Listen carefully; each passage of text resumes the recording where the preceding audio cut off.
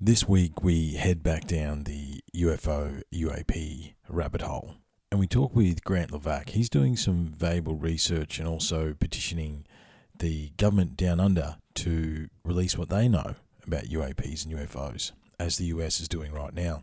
I know I've said it a number of times, however, one of the craziest things that's happened over the last few years is that they confirmed that UFOs and UAPs are real and nobody cares. The ramifications of that are hard to wrap your head around, but I suppose cognitive dissonance is going around. I love sitting down with Grant. He's very knowledgeable, and we had a really good, wide-ranging discussion, not only about some of the encounters that have happened down under and the recorded cases, however, just a wide-ranging discussion about the genre in general, because it's so fascinating. I was going to release this one yesterday because there's a new DoD document coming out at time of release. However, it hasn't got out yet, so I've got a couple of swapcasts with encounters down under coming up, so I might tack some of that stuff onto that, or we might review it before the next DFS. Not too sure what music's going to be this time. I'll have a bit of a look, see if I can make it a bit weird. However, please look after yourselves. Be kind. Oh, and I can't say stay safe anymore. One of the awesome listeners said they don't like that. Apparently it's something to do with the WEF. That's one of their mottos, stay safe. So we don't need that. Just look after yourselves and be kind and be cool. Remember, we're on Patreon. Unlocking the code. If you want to swing a couple of bucks our way, that'd be awesome. We are on Instagram, Twitter, Facebook. Give us a like, give us a follow, give us a review. That does help. 5 stars, etc. Blah, blah. That's it. Enjoy this one. UAPs and UFOs with Grant Levac. Thanks, everyone. Talk soon. Cheers.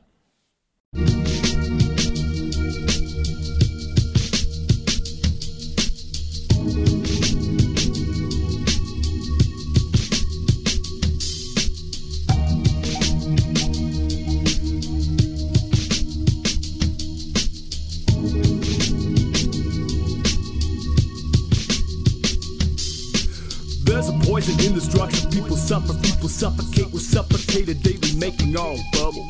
Subtle is the cuddle of the snake that squeezes. Hate to see this matrix seizes. Maybe we just need to pull the plug. Drain the system, poison out our body. You've been probably overdosing most of your life and never noticed. Overloaded, rub the cups and comatose. No one's open, no emotion, no engulfed in this dimension here. We work all day and it's always a thinking crystal clear. Everything we do revolves around the dollar count. It's all around us, all around. We're falling down. It knocks you out. Get off the couch. It's all think out. The toxic flame will cost you cancer. Jobs and houses all around. Got your spouses, got your house. You call the council. Got no answers. Evolving out in small amounts. It's all we have. It's all planned out for our defeat. Water down the modern man and bottle up. So we have no intuition of a vision that it's all corrupt. I know we read our vision, if we always been forgotten. We're sick of our thoughts and living in boxes. Now let's go find all of those outreaches, forgotten the beaches to walk on the treetops tomorrow. All pieces of part of us. Go find out what's been making you take, but didn't face it with criticism. Awaken your inner visions. Slow right down. You better leave your belongings. You'll start receiving your callings and be unleashing from bondages.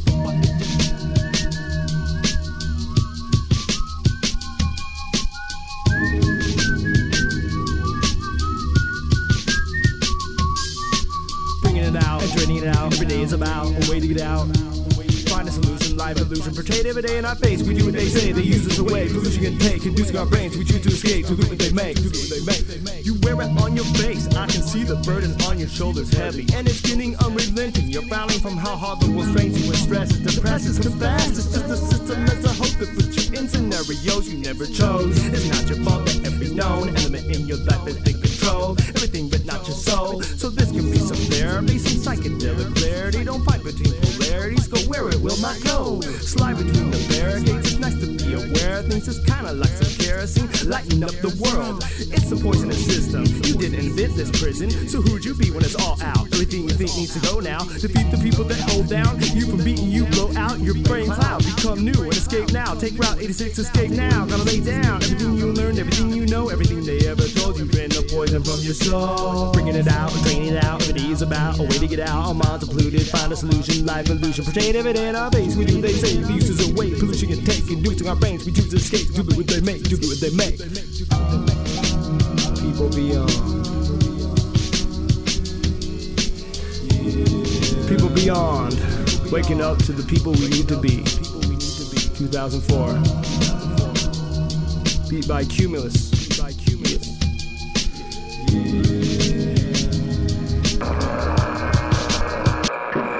it's a shocking eruption of great electrical energy. I feel connected to all living things, to flowers, to some special spirit, and even to some great unseen living force.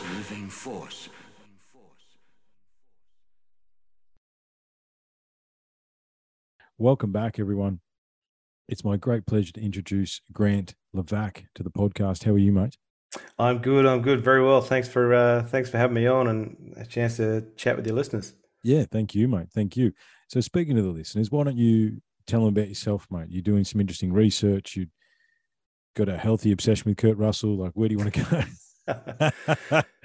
Yeah, so I mean, I suppose like a lot of people, when COVID hit, we found ourselves spending a lot more time at home and not being able to engage and socialize. I kind of threw myself into the UFO or UAP topic, as it's now referred to, and I'd always had an interest in it since I was a kid. But I really threw myself in and became a sponge and tried to learn as much as I possibly could and watch as many subject matter experts and thought leaders in the space. And I mean, my first foray, I guess, into the UFO topic started when I was a young fella. My dad, I was born and raised in Sydney, and I was around about 7 or 8 years of age.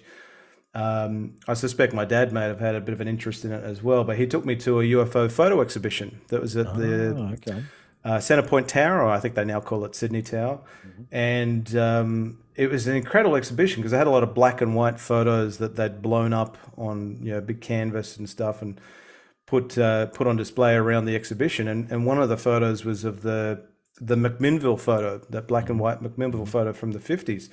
And I've said this a number of times on other podcasts, but I just literally lost myself in that photo and just stared at it for what could have been a good 10, 15 minutes, just imagining what it would have been like to be that, that farmer on his property looking up, or that rancher, and just seeing something very frightening, but also very fascinating in front of him. So that kind of spurred my interest from a very young age. And then growing up as a teen in the 90s, the X-Files, every Wednesday night, 9 o'clock, absolutely. And footy training used to be on Thursday night. You have to watch the X-Files on Wednesday night, because when you went to footy training on Thursday night, you had to talk about X-Files. And God forbid you forget, you miss an episode, because then you'd feel totally out of it the next day when you're chatting with your mates at school. But and I have some subscriptions going up for 10 times and stuff. But it really wasn't until the bombshell articles, I guess, of December of 2017 came out in the New York Times, where Leslie Kean and Ralph Blumenthal made news and revealed to the world that the US did have a UFO program under the moniker of ATIP, but there's a lot of Blue Book. The list goes on. Yeah, Blue Book, ORSTAP, ATIP, UAPF, the UAP Task Force, and now the All Domain Anomalies Resolutions Office, ARROW. So ever since really 2017, and then in part because of COVID, I've just really become entrenched in the topic and tried to learn as much as I possibly could. And I watched a lot of live streams and listened to a lot of podcasts. Jimmy Church was probably one of the first I listened to on Fade to Black, and became aware of John Greenwald Jr. of the blackvault.com and some other guys. And then, I was wondering, well, I wonder what Australia's doing about this topic, seeing as our US ally and Five Eyes partner is taking it so seriously, and essentially admitted to the world, courtesy of the June 2021 ODNI preliminary assessment on UAP, that UFOs are real. 143 out of 144 cases they weren't able to identify. And so I use that as kind of inspiration to engage my elected representatives here in Australia and ask the question, our US ally is taking this topic very seriously. What is Australia doing?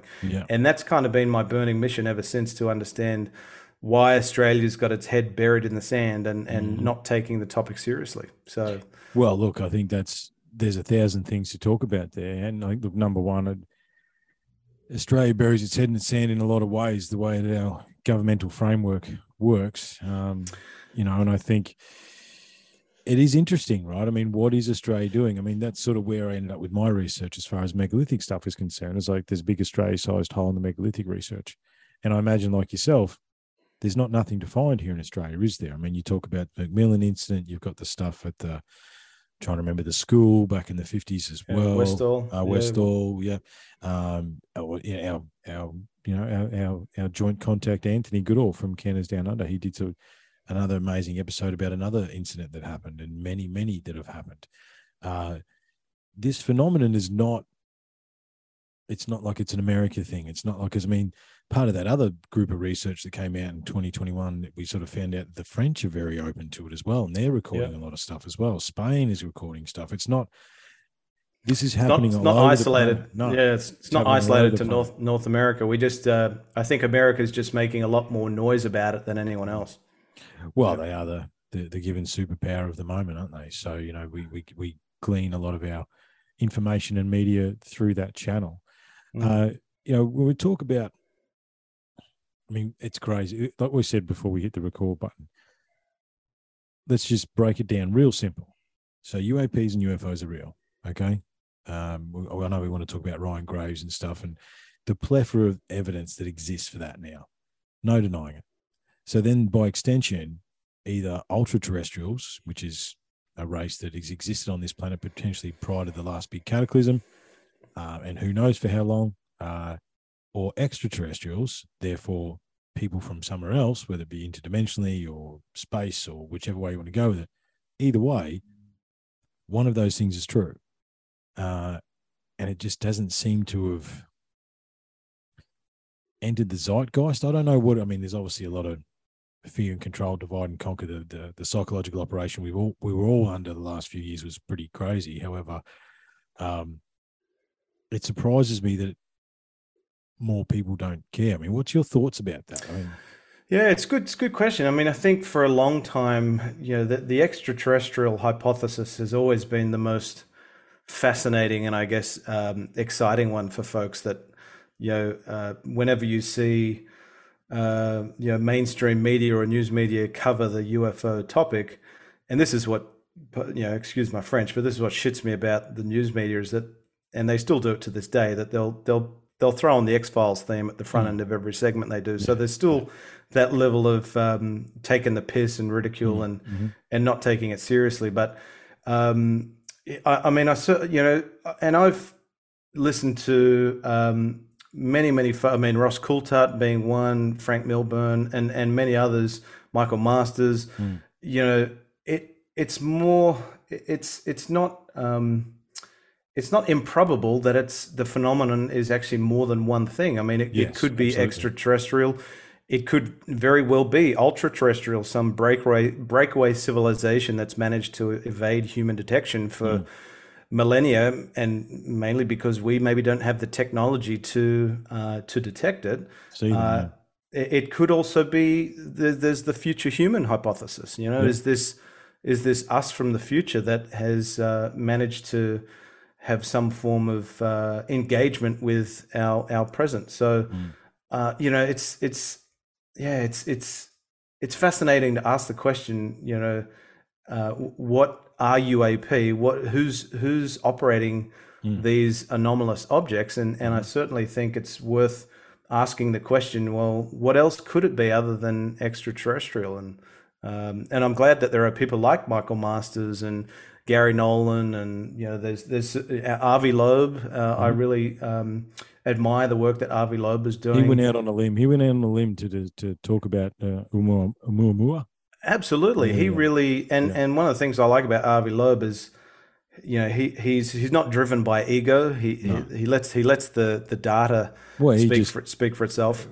The data gave him a conclusion that shocked him as much as anyone. If you go back to the early times when he was releasing that data initially, and everyone's like, oh, you know, it was a space rock. Well, no, it actually had direction. It changed thrust. It changed direction through our solar system. It was something else. Yep. And you know. And he asked the question, and he put an idea for it. And Mm. there are a lot of people in the academic community that probably ridiculed him, but he didn't really care. He just follows the facts wherever they lead, and that's what I really admire in what he's doing with the Galileo project, in that he's not waiting for government to reveal any information, which they're very, very unlikely to do, and he's not relying on classified information because he can't do anything with it. He can't open source it. So he's just he's taken it upon himself, and he's procured an amazing cross section of talent and skill sets and expertise to embark on an endeavor to capture high fidelity, high resolution imagery of UAP. Mm. Well, some of the photos we've been getting out of the declassified information are very interesting as well. Some of the pictures, and there's the gimbal and the go fast, and there's all these sorts of things. However, it still comes back to the question: they are real, like it's. But let's I tell you what, let's bring it back down under, because I wanted to ask you, because like I said before, there's only so many lines of research you can do, and I showed you some of the stuff that I've been looking at before we turned the mics on. You focused your attention on the Aussie experience, the Aussie experiences that you would have researched and had a look at through those photos, and there's some really interesting stuff. What would you say? Well, which one do you like the most? Which one makes you question the most, or which? Well, I certainly find Westall to be one of the most intriguing, just purely based on the sheer number of witnesses. I mean, albeit children, and we know children have imaginations, but I don't think you can rule imagination they all tell the out. Same story. Not when they all tell the same story. No, exactly right. And that's why I think there's a lot of parallels, even though the circumstances are different and what was witnessed was different. I think there's a lot of parallels with the Ariel school sighting in Zimbabwe, with a lot of parallels with Westall. And you had one of the adult teachers was also witness to the incident, and then the fact that he was told to basically shut up and not talk about it after the event, raises a lot of eyebrows. And the fact that you have reports of the then Department of Supply allegedly compiling a pretty significant and bulky report on the Westall incident, and now all these years later it's mysteriously vanished and no one can find it. So they thoroughly interviewed all the children, the teachers, and everyone else like that. Then they went away. They came back. Literally, the men in black came back and said, "By the way, don't ever talk about this again." And so I think the Department of Defence and the Royal Australian Air Force have never provided...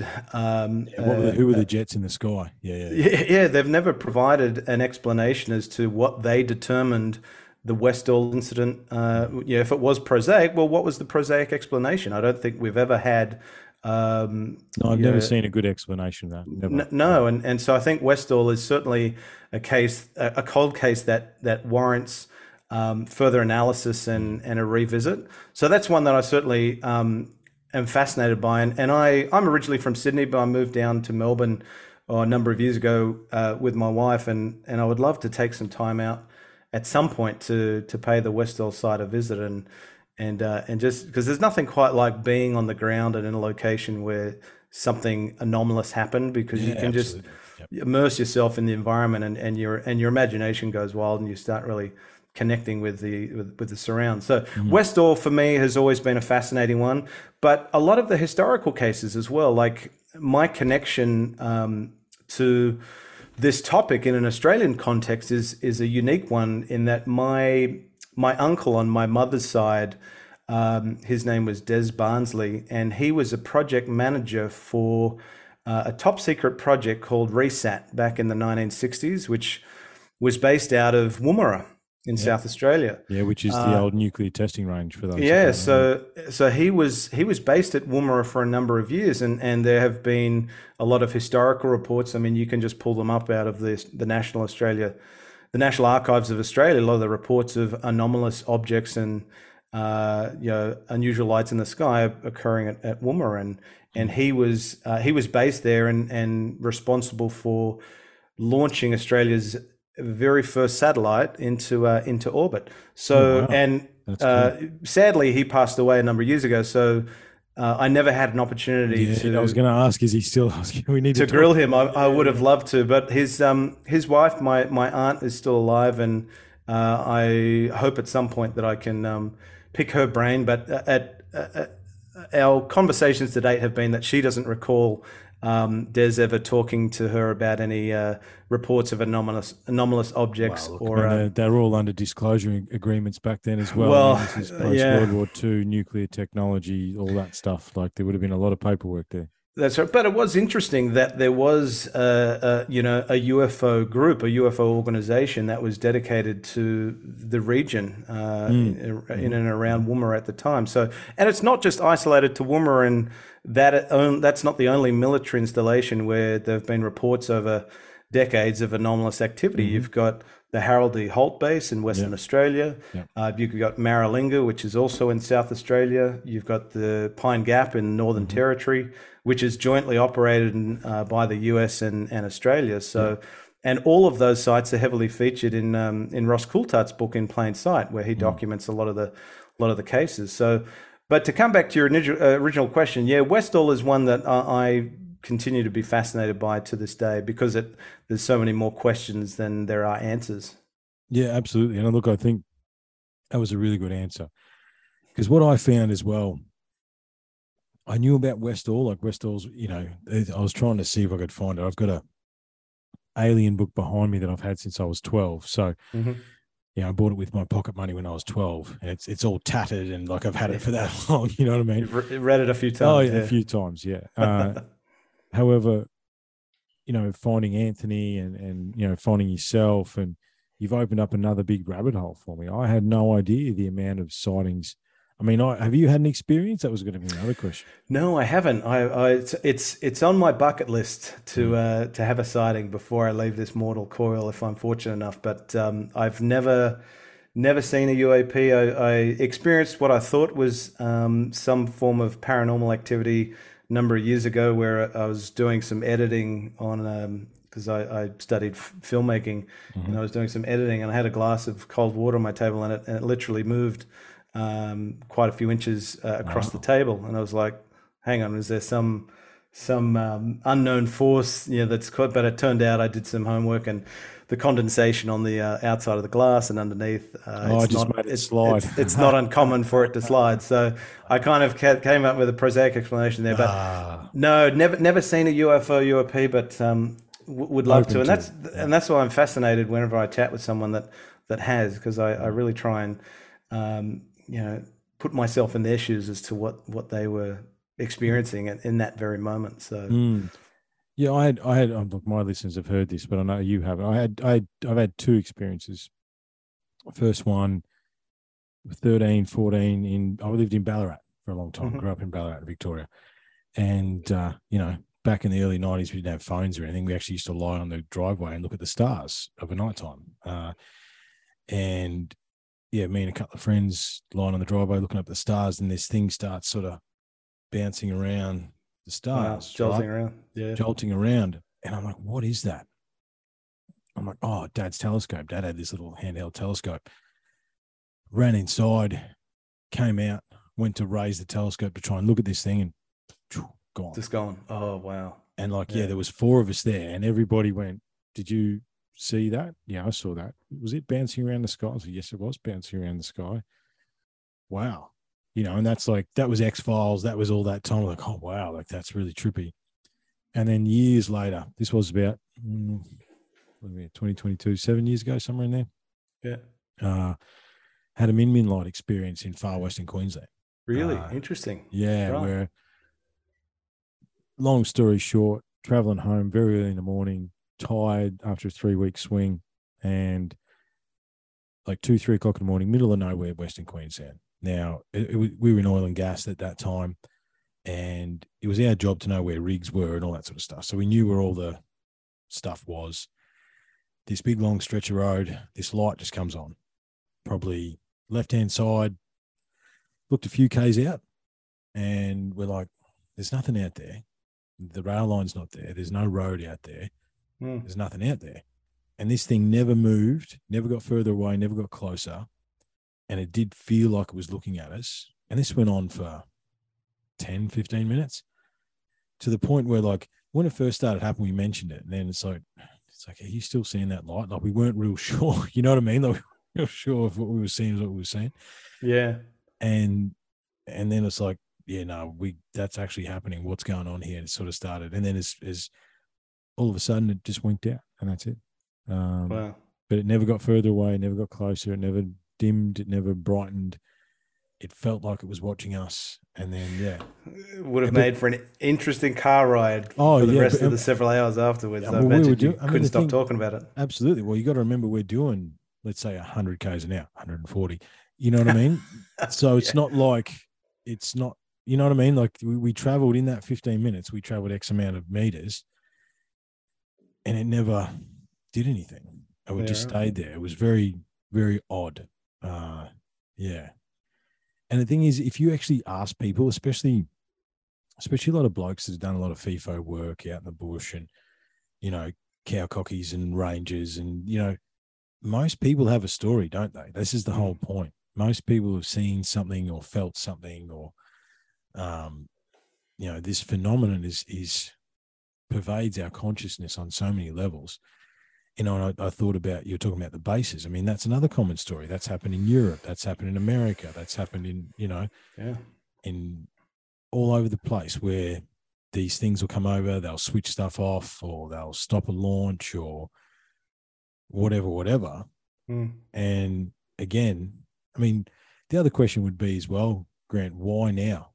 Why reveal this stuff now? Is it part of the manipulation process that we're all going through? Or is it, you know, why was it coming out now? Is it now becoming undeniable? It's interesting stuff, you know? Yeah, I've often wondered that question, you know, and what people are seeing seems to be not always comparable with what's been cited in the past. So if you have, like, I'd take the McMinnville incident, for example, the McMinnville photo you have in the 50s and the 60s, you know, and is culture informing what people see, or is what people see informing culture? It could be one or both. I mean, the classic flying saucer, you know, was that something that was largely informed by, you know, what people were seeing in the sci-fi movies of the 50s and 60s versus, you know, a lot of, now we've kind of gone to more of a tic-tac shape and plasma shapes, and they're not necessarily defined by a shape with what people are seeing. These, you know, Min lights is an example of that. So I don't know. It's interesting to see how how ufology and what people are reporting of seeing has evolved over the years. You know, could misidentification be a big part of it? Could hoaxing be a big part of it? Could the fact that more people are just simply more prone to, when they look up at the sky, they've got a device on them that they can use to capture something in the moment, you know, versus an analog camera back in the 50s. You know, digital cameras didn't really have a lot of moving parts back then. They certainly weren't digital, but these days everyone has a phone that they can just point at the sky and take an image. So I don't know. It's interesting to ponder and speculate why there seems to be a significant uptick in the number of reports and cases. Is it because we now simply have greater technology at our disposal to detect these things and photograph these things than we have in the past? Could be. Or is it, I just had a bit of a thought then, I mean, because obviously, you know, World War II, the Foo Fighters and all that sort of stuff. I mean, there's some fascinating stories with that, where, like, these fighter planes are not fighting each other. They're fighting these weird things in the sky. And, you know, you talk about the military bases. I mean, let's face it, as much as we like to escape into our content creation and stuff like that, the Earth is in an interesting place right now. You know what I mean? Maybe it's good to observe us in this time of chaos. I mean, this is the other thing too. Are these things drones? Are they, you know, I mean, I can't, you talked about the flying saucers. I can't leave that one alone without asking you whether you know about Otis Carr or Otis T. Carr. No, I'm not familiar with Well, you with that need to. individual. Okay. I just need to do some homework on that. Unlocking the Code, mate. About a year ago, there's back-to-back episodes on Otis Carr. I recommend that you take some time because my listeners have heard enough of that. However, long story short, he built a UFO or UAP using technology and understanding of magnetics and propulsion that came from Tesla. Otis Carr was a protege of Tesla. And very, very fascinating story by all reports, and from all the research that I've seen that I did during that. And again, that's another subject, right? So a year ago, it was hard to find stuff on Otis Carr through general Google searches and stuff like that. You go on Google now, it's like the floodgates have been opened. There's so much. I've got the blueprints for his OTC X1 craft. Wow. On my other computer. And when was this? What 50s. All right, in the 50s. Yeah. Interesting. Yeah, the 50s, yeah. I mean, you go back to the 50s too, Grant, and you talk about anti-gravity tech. You can pull up, again, National Archives, mainly from the US, but in the early 50s, it was like anti-gravity is the next big thing. It'll be the next technology. And then somewhere around 54, 55, it just disappears. And no more talk about anti-gravity, which... like you said, 75 years, right, since the, famed Roswell. Maybe they had captured craft, or maybe they, and they saw it had anti-gravity tech and they thought they could reverse engineer it. And maybe they couldn't. I mean, that the other question I like to ask researchers like yourself, mate, is Bob Lazar, where do you land with Bob? Yeah, I mean, I'd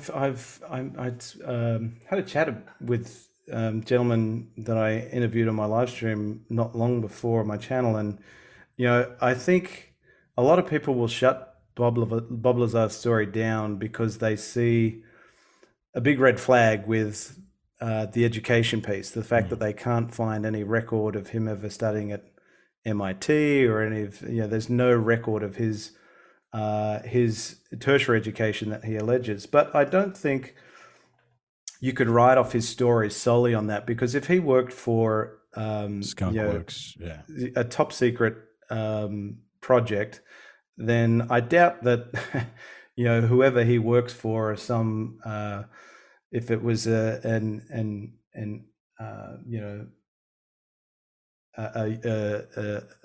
USAP back then, Skunkworks, or something like that. If it was a WAVE unacknowledged special access program back then I can't imagine you would find any record of him having ever undertaken any education. That stuff's going to be under lock and key by the gatekeepers in the government. What I find interesting about Bob Lazar is that he had an opportunity. If he's been lying this whole time, you would think that when you're in front of a judge, being potentially with the potential of doing jail time for pandering and solicitation, when he was involved in the brothel business in the 90s. He didn't change his story even when he was in front of the judge. Everything stayed the same. Never ever changed his story, and that's what's fascinating about Bob Lazar, is that he has never changed his story in the years ever since he came out under the cover of darkness as Dennis. On that interview 1989 with George Knapp, 89. He hasn't changed his story. Sure, there maybe be subtle differences or subtle nuances with things that change over time, but that could be, you could put that down to someone's memory just changing over time as well. So I'm still very much, I want to believe Bob Lazar's story because I find it an incredibly fascinating one. And the element 115 is intriguing, and the fact that he reported seeing 9 craft that had been recovered, one from an archaeological dig. So there are a lot of aspects to Bob Lazar's story that are incredibly fascinating. Chris Lato always says, trust but verify, and I think that's a a great mantra to go by. But we absolutely. can. There's unfortunately not a lot to Bob's story that can be verified, and that's But interestingly, at the same time, Grant, there's a lot of stuff that has been verified, like the scanners and there's that is bits and true. pieces of You raise a technology. really good point. Yeah, and obviously his W-2 form, even though people question the veracity of that document, the fact that he knew where to go at a certain day of the week at a certain Yeah, have time UFO hosting parties on a Wednesday. to take his friends out and see things in the sky. So there's a lot of pieces to Bob Lazar's story that I think are worth continuing to keep an open mind on, And also the rather than way, just shut. yeah, absolutely. And also the way the Tic Tacs behave and all those sort of stuff. Like he echoes that. I mean, look, I believe Bob. However, like you, I want to believe so bad. You know what I mean? I really, really do. Which, because of the years and thousands of hours of research, like you say, I like trust but verify. That's really good. We work on the 1% rule, right? What if 1% of what if 1% of any theory is true? I think that's fair enough, right? You always question. You know what I mean? Always question. We like to say around here, Grant, that we're sophomaniacs, mate. A sophomaniac is someone who has the delusion that they're intelligent. Yeah. Right. Well, we don't know what we don't know a lot of the times, and I mean, I think Bob's a fascinating character, and from what I've seen of him in the interviews that he has given, he certainly doesn't come across that. I mean, I think if he wanted to be in this for the fame and the fortune, he's had every opportunity to do that. But okay, he authored a book documenting his experience, which was the release of that was funded by TTSA, which I don't think is necessarily a red flag. But I think if Bob really wanted to take advantage of his story and manipulate the community into believing it in the interest of fame and fortune, he hasn't taken that opportunity. He's remained relatively recluse. I mean, he's got his business, United Nuclear, which I think he's very happy with and how that's doing.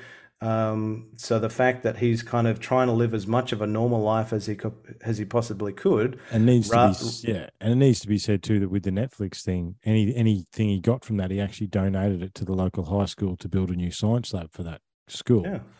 So he didn't even pocket the cash from the Netflix documentary.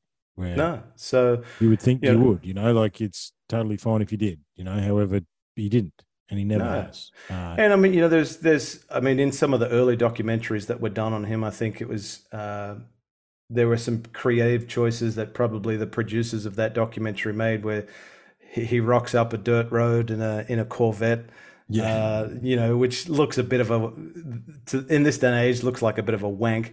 But that's probably a decision that the producers made to kind of sex up his story a little bit. I don't rule Bob out at all. I think his story is certainly one worth keeping an open mind on. And because if things come out that, I mean, if with what's going on at the moment with the U.S. Congress, with the hopefully eventual signing of the Intelligence Authorization Act, where Congress is going to start calling up whistleblowers that have knowledge of a lot of these. Yeah, and they don't have they can't be affected by it. There's anti-reprisal legislation and whistleblower protections that are going to be put in place.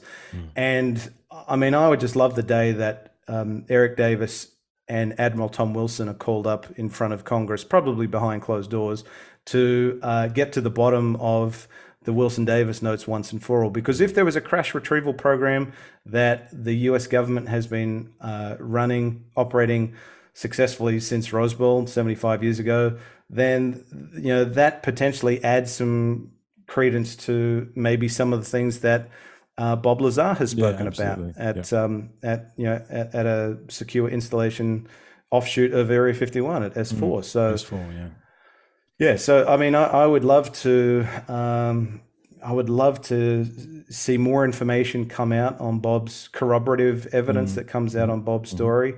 And from what you hear Jeremy Corbell say occasionally from time to time, along with George Knapp, that there's more information that hasn't been revealed or released on Bob Lazar that could potentially add a bit more credibility in the eye of those that are a little bit leaning to he's just in it for the fame and the fortune, or they don't really know his story. So yeah, that's right. Look, I mean, Bob believes Bob, and I want to believe Bob, so we'll believe Bob. I think that's where we'll.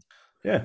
You know, I find him to be a fascinating individual, and I certainly don't rule him out based on just the lack of education. Well, I know that I know Joe Rogan has said on the podcast a few times about Bob, where he's basically said, "Listen, the education thing, don't worry about it." He goes, "I can't tell you what Bob told me because I said I wouldn't. However, understand that if you heard what Bob actually did, like you say, some underground skunk works, who knows." You know, propulsion. You got to remember the guy strapped a rocket and a jet motor to most things. You know what I mean? Like he just did that for fun. Yeah. So, you know, I think that's and I agree. I agree. It's a very fascinating story. You know, I think Jeremy Corbell's work is very fascinating. I think it was a shame the To the Stars Academy didn't really do much, and now Blink 182's back out all of a sudden, charging $4 billion for a ticket. However. Yeah, there's so much stuff. Let's bring it back home. Let's bring it back down under. So your key part of what you're trying to do, and I was trying to follow the links to do my own letter to my senator, mate. Don't worry. Cool. I'll be doing that. Good man. Very good. In the near future. Just need to do it on my computer, I think. I've got to bring it up and do it on the computer. And I'll be doing that. However, Australia officially... So what's the word? They officially investigated.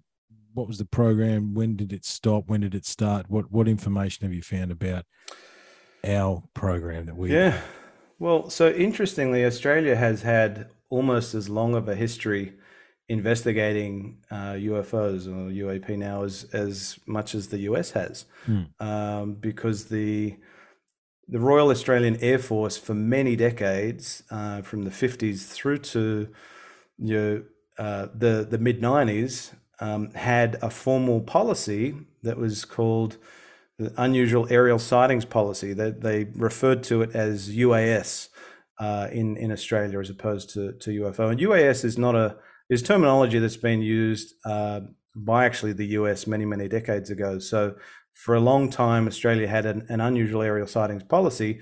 And it was within the remit of the Royal Australian Air Force to investigate, to record and report on UAS, UFO incidents. And they had, one of the roles of personnel that worked in the Royal Australian Air Force was to investigate a lot of these reports that were coming in, because there was significantly a decent chunk of them from all of those military installation sites that I talked about in the past, and a lot of reports coming in from the general public.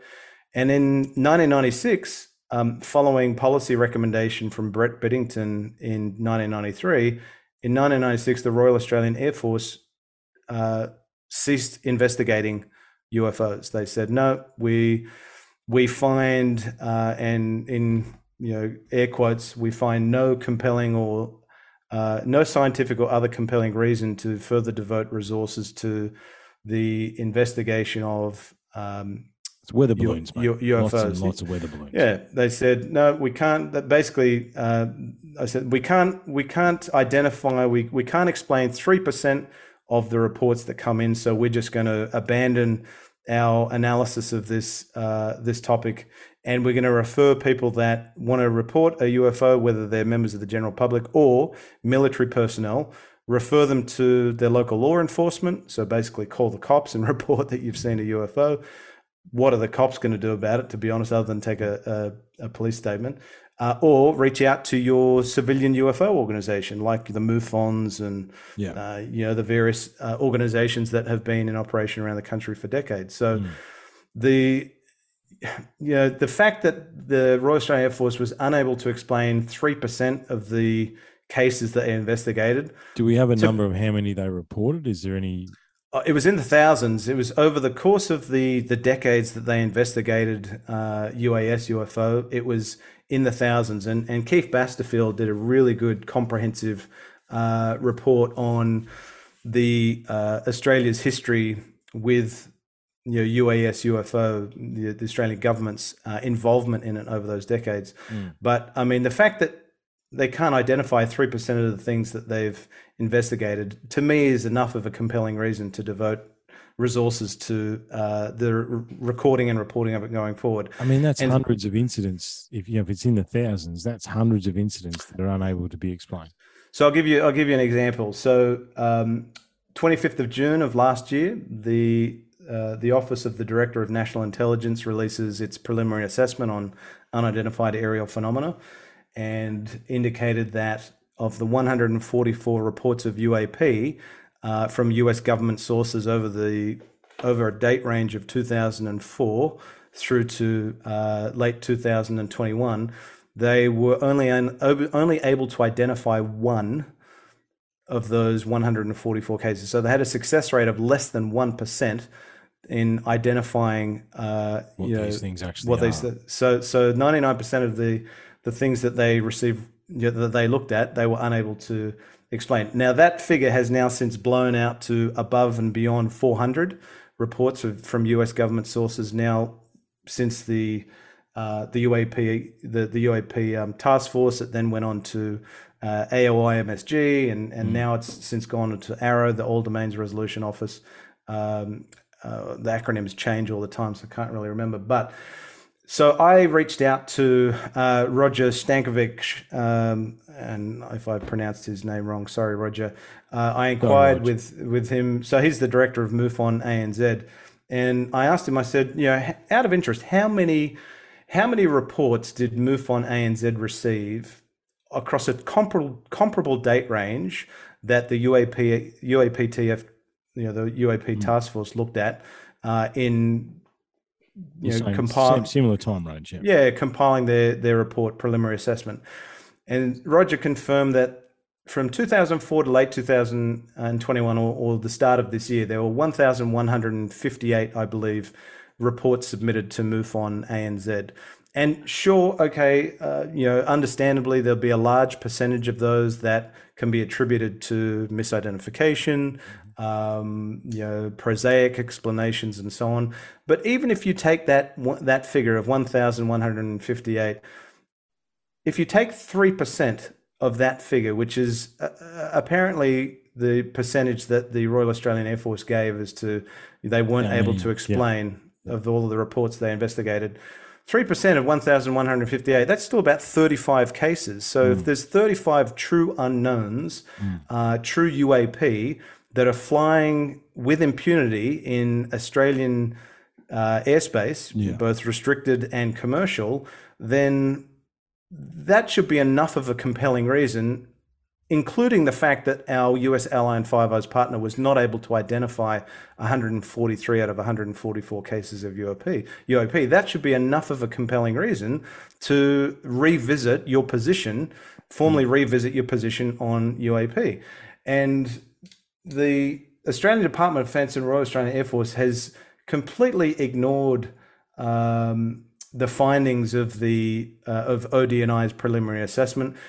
They haven't they haven't seen any of the classified data in the classified version of ODNI's preliminary assessment, nor have they looked at any UFO data since 1996 because they ceased investigation of the topic. So how can they make a determination that, no, there's nothing, move along, folks, there's nothing to see here, when they're clearly not even willing to look at the data that the strongest military power on the planet has amassed over a significant date range collection. And that absolutely mind boggles me. Why is the Australian Department of Defence not taking this topic seriously when it clearly poses potential national security issues and it's a clear and present threat, absolutely, and more importantly, safety of flight issue, not just for military aviators but also for commercial pilots and general aviation pilots.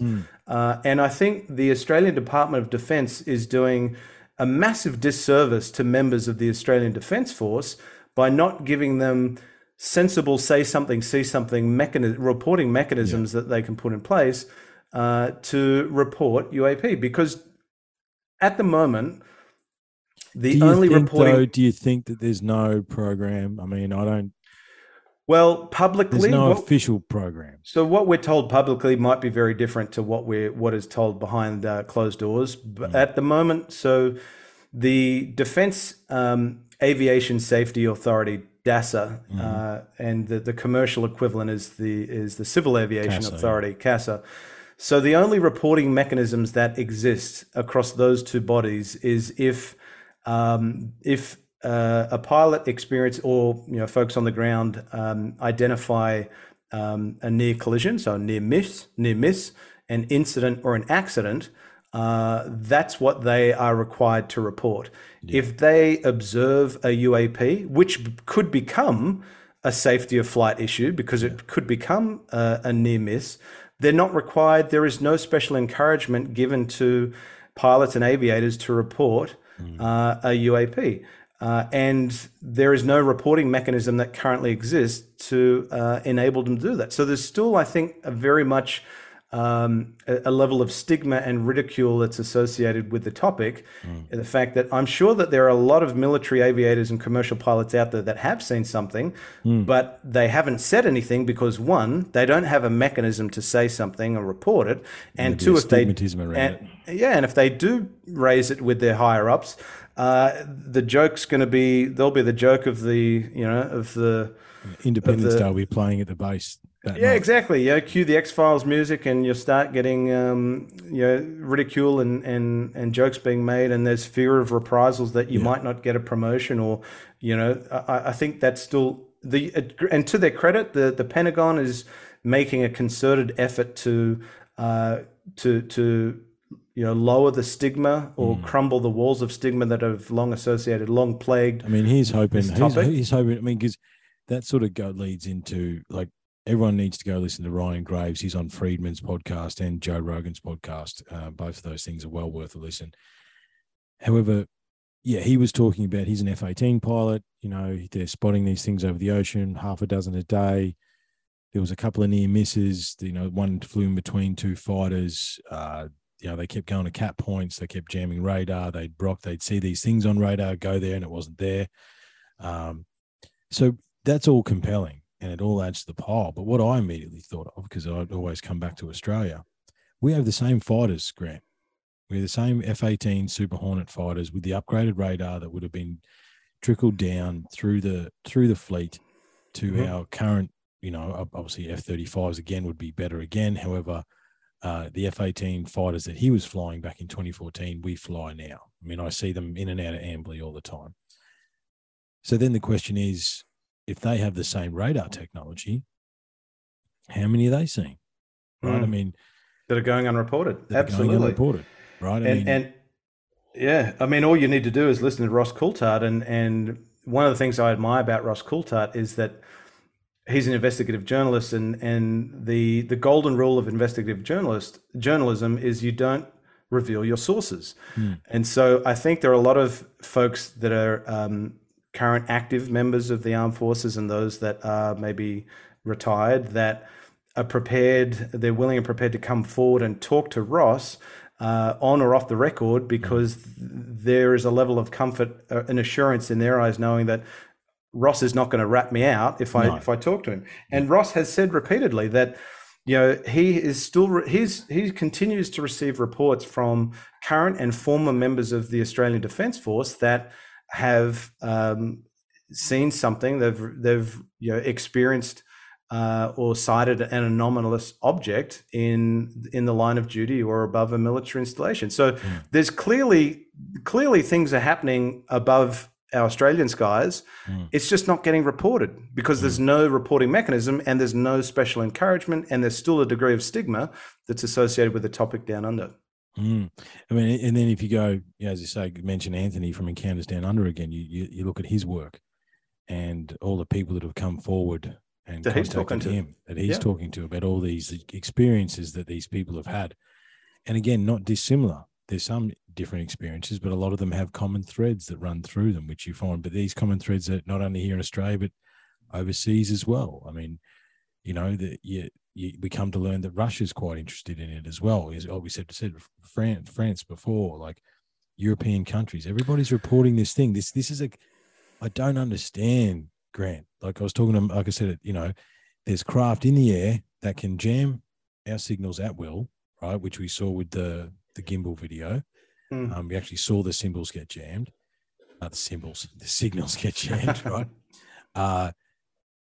They maneuver on a dime. They are anti-gravitic in their nature. They can descend from 70,000 feet, which we don't operate at, to 1,000 feet in a second, which was reported many times through the radar operators out of the Princeton, Nimitz, and all that sort of stuff. And again, that wasn't an isolated incident. That's just the information that came out. It's now being said that happens all the time. So it leads, I mean, it's hard not to be conspiracy minded. Like, what is going on? It's like, I was talking to a mate the other day, and it's like, yeah. Oh, we're seeing 7 UFOs a day. Don't worry. Just prepare to bomb the desert. You'll be fine, right? There seems to be a cognitive dissonance there. It just makes you wonder. Like, do they? Yeah, that's the big question. Is it advanced drone technology? Like I wonder. In the current level of chaos that we exist in, and the wrong speak and the disinformation and this, that, and the other, that we wake up one day and they go, oh, remember the Space Force that Trump created 5 years ago? Oh yeah, we've been working behind the scenes. We've got galactic spaceships now, by the way, just so you know. Just happened, right? I mean, it's hard not to be conspiracy minded about some of this stuff, isn't it? I agree. It's the big question that I've got and a lot of people as Australia have, and certainly the question that's on Senator Peter Whish-Wilson's mind. And to date, he's the only Australian senator that has publicly had the courage and gumption to ask questions about UFO, UAP in an Australian context. Why is the Australian Department of Defence not taking this topic seriously when our US ally and Five Eyes partner, and not just the US, but Canada, a Five Eyes partner, and UK is also, I think, as well. The UK. Unfortunately, the UK is very much in step with Australia.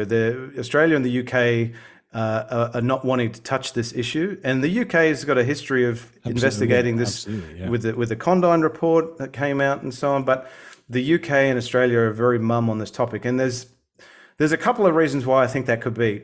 One is that the Royal Australian Air Force and Department of Defence is playing an ignorance is bliss card, and they're thinking, well, the Australian government's pretty good at that one. They've got that move down pat.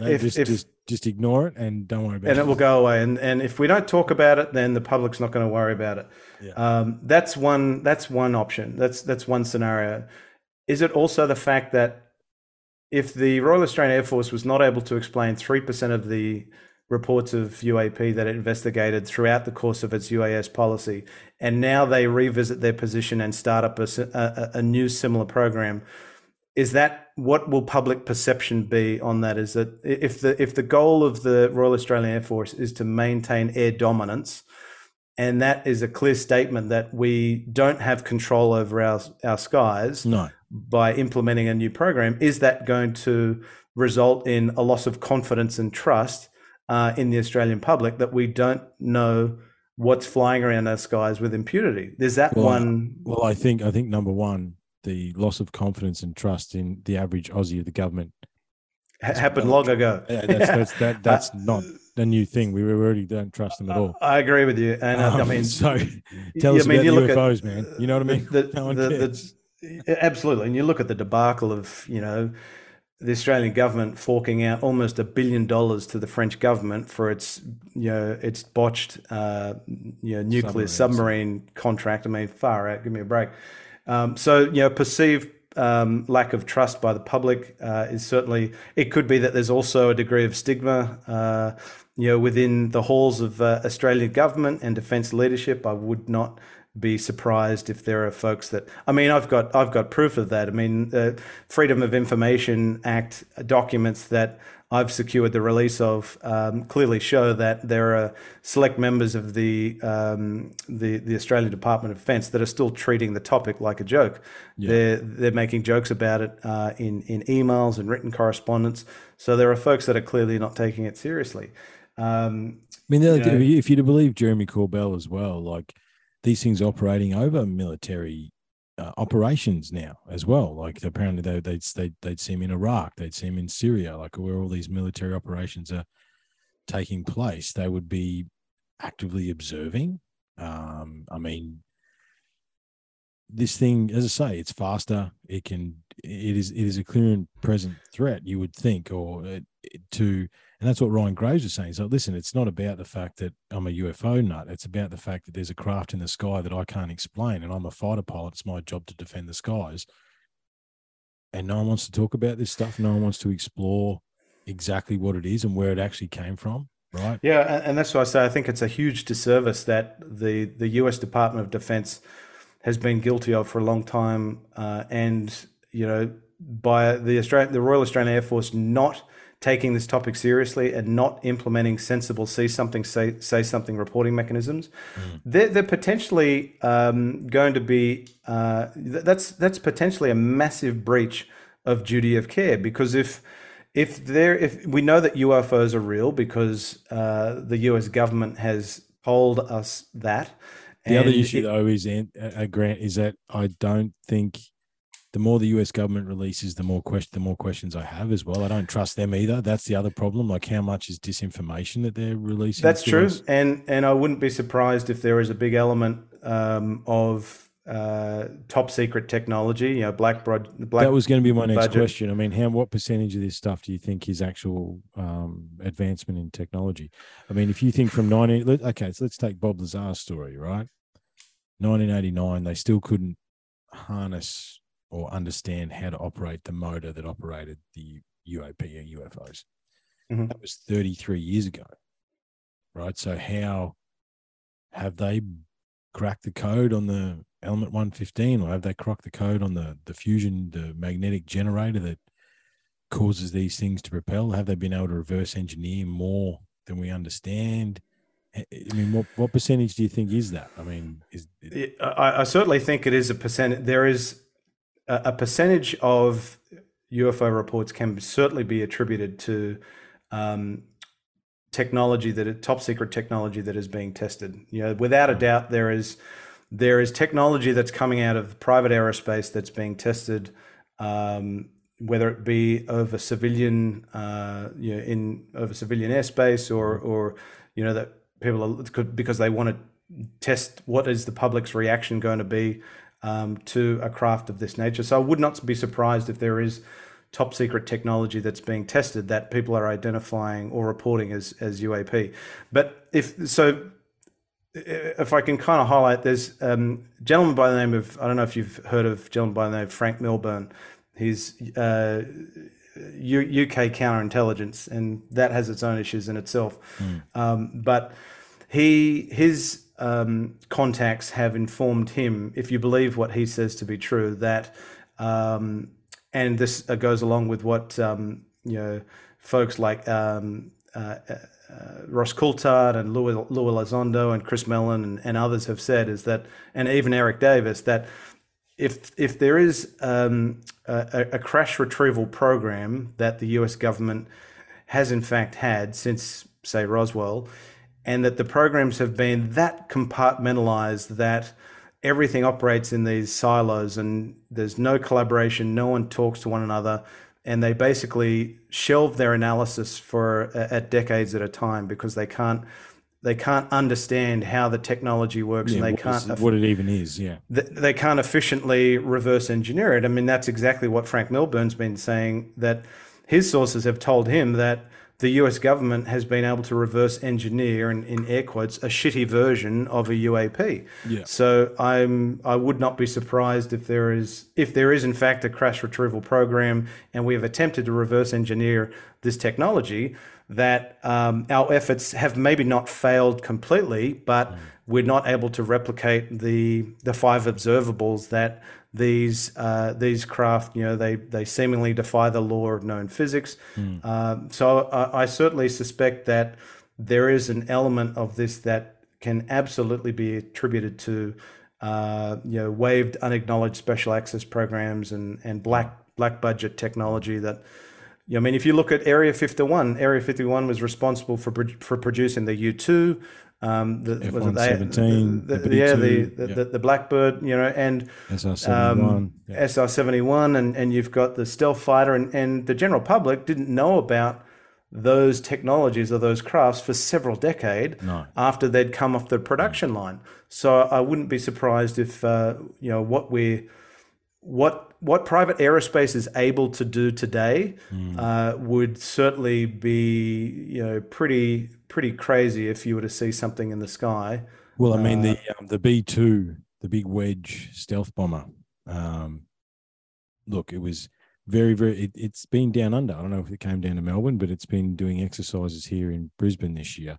Yeah, and right. I've never seen one of those things up close. It doesn't look like it should be able to fly. It came over my house pretty low because I'm not far from Amberley Air Base. And the interesting thing about that is that the cross section of it's unbelievable. Like you watch it fly away and it just disappears because it's so thin. Because it's just so thin. It's just a big wedge. The wafer, just a wafer, and it's just like you watch it and it's gone. Like you hear it and it's very quiet. Like there's a whole heap of weird tech about that. I mean. The other thing is too, Grant, you got to go into what did we get from the Nazis at the end of World War II? I mean, Hitler was very, very deep into the he was the occult and all that sort of stuff, the deep into that stuff. Yeah, secret machines and what they were able to. I mean, there's so many stories of. I mean, you have the Nazi bell, the bell, the De Glock. I mean. Again, there's a lot of mystery and intrigue associated with that conversation in itself. But I mean, it is interesting that you have all of these prominent German scientists recruited by the US, which end up being part of NASA Operation Paperclip, to develop in complete secrecy the atomic bomb. And you have then Warner von Braun, who, if you believe, I don't believe everything that Dr. Stephen Greer says, but if you believe what he says to be true, and that Warner von Braun told his assistant Carol Rosin on his deathbed that there is this false flag event that the gatekeepers of this technology are trying to bring to fruition with this cosmic hoax of an alien invasion. That it's all basically an effort or a ploy to continue to fund the military industrial complex. And I mean, war is what makes there is money in war. So if you can keep the military alive and throw funding their way, and that's why there are some fears, that the effort that has been undertaken, to what degree, to what extent, no one knows, is there a part of it that is just a massive ploy or a manipulation to have the US government invest billions, if not trillions of dollars into the Space Force so that they can maintain a competitive advantage or as Danny Sheehan often says, global spectrum dominance. So is that an element of it as well? So it's, there are so many sides, both sides of the coin, I think, have validity to them. But again, what's truth, what's half truth, what's misdirection, what's misinformation? It's hard to sift through the BS sometimes because we simply don't know. Well, look, firstly, mate, don't worry about saying BS. Sometimes shit needs to be fucking emphasized. You can just get the bullshit out there. Okay, yes, don't. It's okay. We don't swear much. However, if we need to swear, it's okay. We'll get it out. That's all right. We're Aussies, mate. We can't not swear. Exactly. I mean, yeah. No. We're pretending if we don't. Exactly. And if people don't like it, as Ross Coulthard loves to say, fuck them. Yeah, exactly. It's not. Yeah, we're not. It's not F-bombs every 2 seconds. No. However, look, I think you're totally right.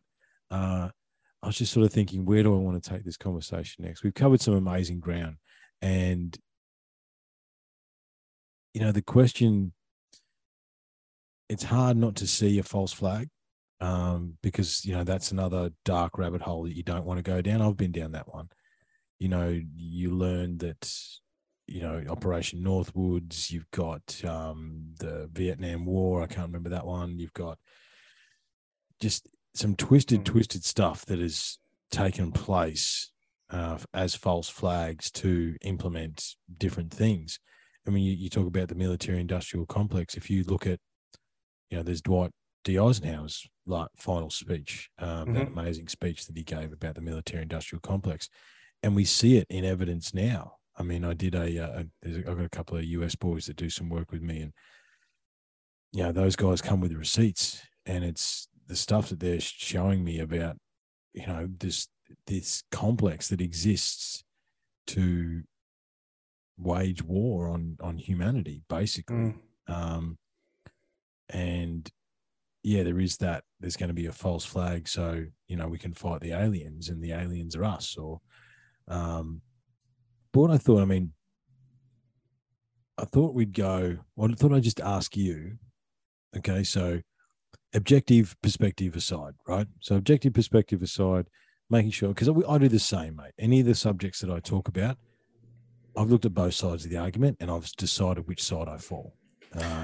Which is important. I think you have to look at you've got to keep everything on the table and be willing to change that perspective when new information comes to light. Exactly, because our own confirmation bias sits with us all the time, and you have to look at all pieces of the puzzle. Sometimes, no matter how crazy they may look and sound at face value, So speaking of crazy, so let's step out of objective perspective, right?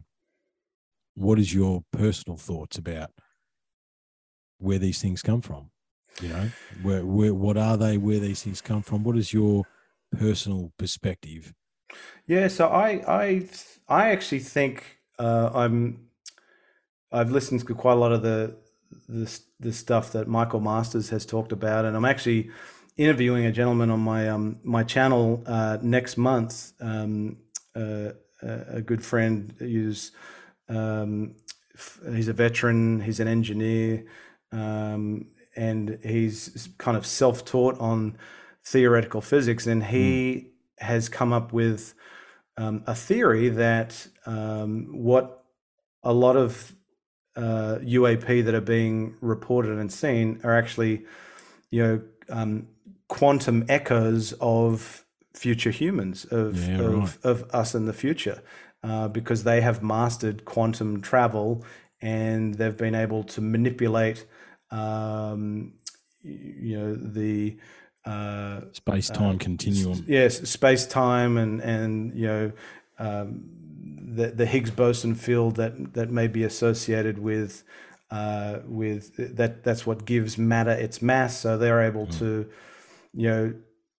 unlock. They have the technology in their future to do a lot of the things that UAP are reported of doing, the five observables, and they're being observed in our present. So they're us in the future that are able to, that have mastered to a degree some form of time travel. So there's so many questions that I've got that I'm going to ask Brad Voorhees when I sit down with him next month. But I think that's an element to it that I want to explore and learn a little bit more about. But I don't discredit that it could also be extraterrestrial, interdimensional, ultra-terrestrial, as well as top secret technology.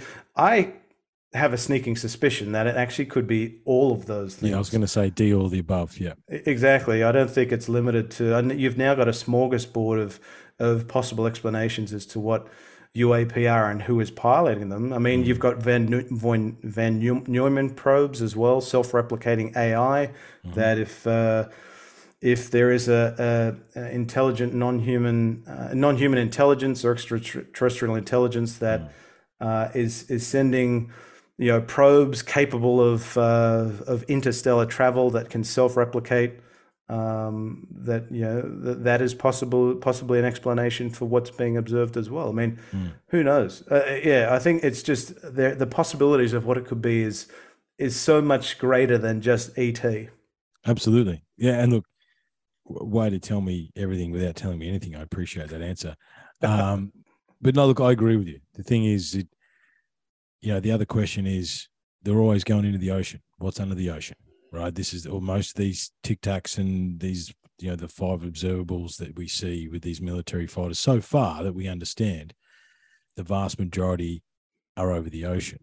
And, we always seem to forget because, whatever the distraction is at the moment, that we know less about our oceans than we do about our near Earth space. 100%. I mean, the Mariana Trench. Who's James Cameron's been down there for a short period of time, but we know less about what's within the Earth than we do. We know more about what's on the face of the Earth or in our skies than we do what's in the Earth and under our oceans. I mean, what's so special about the ocean that attracts a lot of these UAP is that, some people suggest that maybe their propulsion system is very much hydrogen based and there's an abundance of hydrogen in the oceans. So is that something that they're using as a fueling mechanism or a fueling station? Who knows? But it is interesting that you certainly have an abundance of reports of UAP appearing across bodies of water and in the water as well, transmedium craft above military installations in restricted airspace, and less over civilian areas. I mean, you certainly get reports of UAP over civilian airspace, but again, is it because we simply don't have the same level of technology that our military brothers and sisters do to detect a lot of the stuff? Radar. They've got all the toys. We've just got a smartphone and a telescope, Yeah, it's interesting. I mean, from my perspective, the research that I sort of do, the other thing about the ultra-terrestrial is that I think the linear, we were cavemen in loincloths and then now we're the most awesome version of ourselves that's ever existed. It's patently untrue. And, we don't want to start that conversation now. However, long story short, I do believe that, the human race or even multiple civilizations, Grant, as well, like, we're focused on Homo sapiens sapiens because that's who we are. However, who knows? If the Earth is truly 3.5 billion years old, as they say it is, we've got no idea, right? I mean, we take into account the, as one of my offsiders says, it helps out with the podcast, the dinosaurs were here for 130 million years. What did they do? Did they never evolve? That might be a crazy question, but is it? You know what I mean? Like you've got to ask these questions. And I think the human, even the Homo sapiens sapiens in the last, whatever it is, 2 million years, I think now we're sort of saying, how many times did we go up and down? Right. We took 150 years to go from horseback to landing on the moon. You're saying in 150, 200, 300,000 years that we did nothing. We were just bows and arrows. Yeah. There's a cycle of time, a galactic cycle of time, Grant, that we exist under that needs to be observed. However, the thing is, if you were to survive cataclysm, okay, we talk about what's underneath the Earth, underneath the ocean. The ocean would be one of the most stable places to survive a cataclysm that was on the surface of the planet, right? Also, one of the things that we find all over the planet is tunnel systems. There is tunnel systems under most continents. There's apparently a tunnel system that runs from the Mediterranean all the way through to the UK. Right? There's an underground system. You got the Hopi. The Hopi Indians is the good one, where it's like these people came out from under the earth, right? got the Hopi, took them under the ground and said, listen, there's big trouble coming. Come under the ground with us and we'll let you back out when it's safe to get back out again. Yeah. Now that's the prominent story, but that's another story that's echoed across other Indigenous cultures. So what if there has, the other one that they saw the other day, they're doing like basically massive ground penetrating radar trying to get to the core, and they're finding inland oceans and inland caverns that are massive, right? That classic geology, the magnet ball, the magma, and that's not true. Mm-hmm. We've got no idea. It's it kind of brings to mind that classic movie, Journey to the Center of the Earth. I remember watching that as a kid because there. I mean, if you look at, you talk about Homo sapiens sapiens. I mean, it wasn't too long ago, certainly in our lifetime, that Homo floresiensis was discovered in where is it off? In Indonesia. In Indonesia, and you have. I mean, another big interest of mine is following the reports of Yowie, or also known as Bigfoot or Sasquatch, or and I think Australopithecus, or even Gigantopithecus, which was a 10 plus feet, and the fact that there are reports of a bipedal hominid that has been seen in all corners of the globe that's managed to avoid human detection for I mean, how long have they potentially, if they do exist, how long have they shared the planet with Homo sapiens sapiens? Well, the other one you can't, and this is an interesting, a few episodes back now. We're in part of this book that we're doing. Max looks at evidence of dragons and dinosaurs, right? So it's like, draw me a dinosaur if you don't know what a dinosaur looks like. Right? Draw me one if you don't know what one is. Okay, understanding that paleontology for dinosaurs has only been around for a couple of 100 years max, right? There's these ecostones that have like brontosauruses carved into them. There's evidence of pterosaurs messing with communities in the jungles and this sort of stuff. Like, where does a dragon come from? Again, draw a dragon for me. If you didn't, all the stories of dragons, if you didn't see one, draw one for me. Yeah. How do we have such detailed pictures, or whether they be drawings, but again, draw one for me if you don't know what it looks like. There's so much evidence of that. And the other thing that people don't get, I mean, I think we get it more down under because of the size of Australia. And if those of us that have done a little bit of traveling, we understand truly how big this place is, right? And then if Australia is that big, then how big is the world? Like, you think about African continent. On most globes, Africa is misrepresented for its size. It's much larger than it looks on most globes in order to fit the continent on the ball, basically. There's no way that we've walked every inch of this planet, even now, right? There's no way. I mean, they still find tribes every now and again in the middle of the jungle that have never seen anything. They're still using bow and arrow and spears and stuff. We don't understand. And the thing is, everything is possible. And that's a healthy perspective to have. But again, it comes back to, these admirals and these, again, I don't think it's the presidents per se, because Australia has the same issue. It's the internal bureaucracy, right? There's people that have been in the Australian government for 40 years. And how many prime ministers have they been through? It's just the next puppet that floats in and out every couple of years. Doesn't make any difference. You still do your job. You do whatever you need to do. And that's where it gets tied up, I think, in a lot of these countries, of evidence of all this stuff, right? But then the question is, if they know, why aren't they telling us, right? I mean, that's the big question, isn't it? Yeah, well, I mean, there certainly seems to. I mean, if you listen to what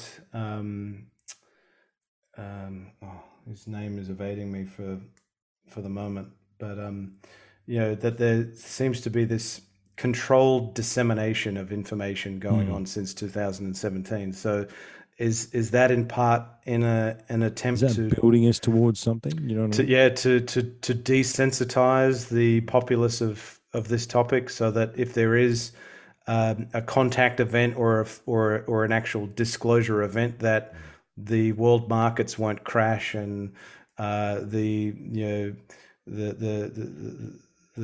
populations of the world won't turn into chaos and mayhem with all of the, So I don't know. It does pose an interesting question. We went on a marathon session the other night with Anthony, and we started talking about, because for me and you, right, and the people that we talk to and the people that we follow and all these sorts of things, we're all birds of a feather. We're not necessarily religiously affiliated. We don't have any. Our belief system is completely open to the possibility of, I'd love to. We'll wrap it up soon, mate. But I'd love to hear your thoughts if you'd like Homo sapiens sapiens, whether or not we were genetically modified. But we'll come to that in a second. We're very open to it. We want it to happen. We want disclosure. But what we don't understand, and look, we sort of saw it the last few years, which percentage of the population is which, right? Who's going to walk lockstep, who's not, and who still follows blindly what the government says and who doesn't, right? But there's also religious context there. And the question I said to the boys the other night was like, because I sort of had a bit of a moment. I'm like, wow, what if we, let's say full disclosure happens. We're not alone in the universe, blah, blah, blah.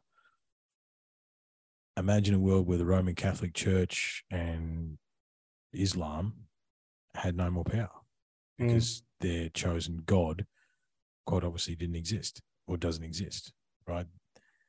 That would be total chaos, and it's easy for us to say, sitting here of a like mind, of a like research, and going, yeah, let's do it. There's still a vast percentage of the population that wouldn't take it very well, I think. Yeah, we're just a very small microcosm of society. I mean, we're a very small community that, we're beyond the point of I want to believe. We're both of the frame. I want to know. We want to know what it is. I've got no issues with that. Yeah, so but unlike the vast majority of the general populace who probably don't give two stuffs about this topic because they're worried about distraction. Yeah, exactly. They got the 9 to 5. They got to put food on the table for their kids, and that's granted. That's fair enough. So we are in a position in that if disclosure was made tomorrow, the proverbial UFOs landing on the White House lawn, a lot of us in this community would feel a sense of vindication and finalization that we now know, and now we can work to the next steps, which is to get us to a type 1 civilization so that we can break away from being a warring planet and don't matter. And tribalism and those sorts of things. And I've said this before, the one thing that really gets under my skin is if and this is kind of going back to what we talked about earlier about crash retrievals and so on. If the US government has operated successful crash retrieval programs for more than 75 years and has sacrificed the potential advancement of human civilization in favor of national security interests, and that really pisses me off because surely there can be a balance between national security interests and the advancement of civilization. I mean, how much if it comes out in the next, hopefully in our lifetime, that 0 point energy is a reality, and that I think it absolutely is, by the way. And I believe there's a lot of validity to it, but trillions and trillions and trillions of dollars have been wasted on dinosaur bones, on sending rockets to the skies, and Elon Musk crashing as many rockets as he has, and us being reliant on fossil fuels and developing parts of the world still not being able to have fresh running water and these sorts of things. Shame on us as a human species for favoring tribalism and the mighty dollar, warmongering and the petrodollar and collecting your gold, national security interests in favor of advance. And that's my big fear, is that if we don't, as a species, if we cannot get past this warring mentality, this tribalism, that it's going to be really challenging for us to become a type 1 civilization. Absolutely. where we can harness the free energy and make this a sustainable planet that generations upon generations can thrive from. Well, when you speak about free energy, I mean, again, my unlocking the code homework for you, mate, is go back and have a look at Otis Carr's episodes. I'll do that. Yeah, cool. I think you find those very fascinating. However, that's one of the topics. It's so hard. There's so many rabbit holes, right? And one of the ones is this 0 point free energy stuff. There's so much technology that's been restricted, right? However, what I see now is there is a resurgence of people trying to understand Otis Carr's work and trying to make that anti-gravity machine work, because apparently he made it work, right? He did multiple test flights of a UAP in the 50s. Right. Both drones and at least one manned test flight. I'll definitely look forward to giving that a listen, And he had, there's this weird codex. I'm not going to ruin it for you. But it's a bit of a strange ride. So, and I hold no responsibility for where in the rabbit hole you end up if you listen, okay? But there's a resurgence of understanding of trying to grasp this magnetic, dielectric fusion tech that it seems to be permeating the ether. Well, it's actually what this is, Grant. This technology is actually harnessing the ether. It's harnessing the space between spaces. It's utilizing that thing that joins everything else together. And I see a resurgence in that as well. And I wonder about that, right? Is there, so, and again, we start talking about esoteric, weird things with this conversation because we have to go there. It's like, is there downloads coming from the ether to those people who have the eyes to see and the ears to listen? I mean, like I said, I respect the work that you've done. I think it's amazing what you've done, and digging all this stuff up and, connecting with the community. And, COVID was the catalyst. However, you've always had the calling, Grant. It's always been there. Yeah. That was COVID was the facilitator that got it out. Yeah. Right? Yep. And it's the same as the megalithic advanced civilization stuff for me. I was obsessed with aliens and pyramids when I was a boy. And it only till I got to the point where I wanted to start a passion project of my own that I've had a platform now to dig and release. And, we all have these callings, and I wonder whether that's not us doing our part for the whole, Yep. I think that's very important. What do you think about, I mean, obviously you talk about Homo sapiens sapien, Floriensis. A lot of people are amazed to hear that I think there's been 24 hominids that have been discovered. A lot of those, the evidence is very thin, like a pinky bone and a bit of a jaw, and like a lot of it's very scratchy, right? So 2 questions. Have you heard about the Paracas skulls in South America? I haven't, no. Okay, that's another rabbit hole. Yeah. They're elongated skulls that haven't been bound. Okay. Yep. And they still see red hair. There's red. They're very odd. It was another one of those research rabbit holes that went down and they had to back out of a little bit because everything's so deep. But number 2, do you think, because one of the problems we have is the question, what makes me Triffin, you Grant, and what makes us conscious, and what gives us the ability, and how come we don't see that in any other observable hominid species on this planet? And it's a weird question. However, understanding now that we can genetically modify ourselves, that technology is fast approaching, or is already here, if you're to believe some of the stuff coming out of China and all those sorts of things. Do you think we are, because again, inside our bones is stardust, where it's not inside a monkey bone. Do you think that we were genetically modified? That's a big question, but what else explains it? Yeah, it's interesting one. If you look at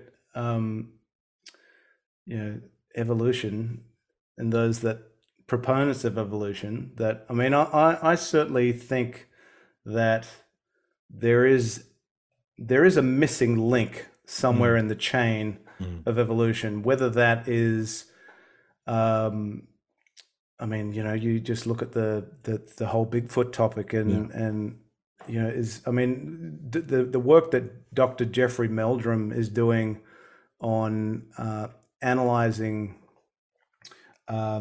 casts, foot cast footprints, and he is 100% of the subscribes to the notion that there is an undiscovered or unknown bipedal hominid that is evading human detection, that is roaming all corners of the planet, and a lot of them in the north west of the United States, but there have been reportings going back there's Yowie sightings millennia. I mean, you look at the Indigenous Australians, the Aboriginal people back to Dreamtime. You just look at, and then you look at the petroglyphs that are in cave paintings from sacred Aboriginal sites that have depictions of what we would in this day and age consider to be a classic alien grey. So there are things that have been observed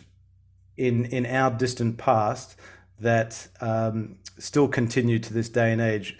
Why we are so fortunate as Homo sapiens sapien to be in a position where we could not only survive but thrive in our environment and create things for the betterment and the enjoyment of.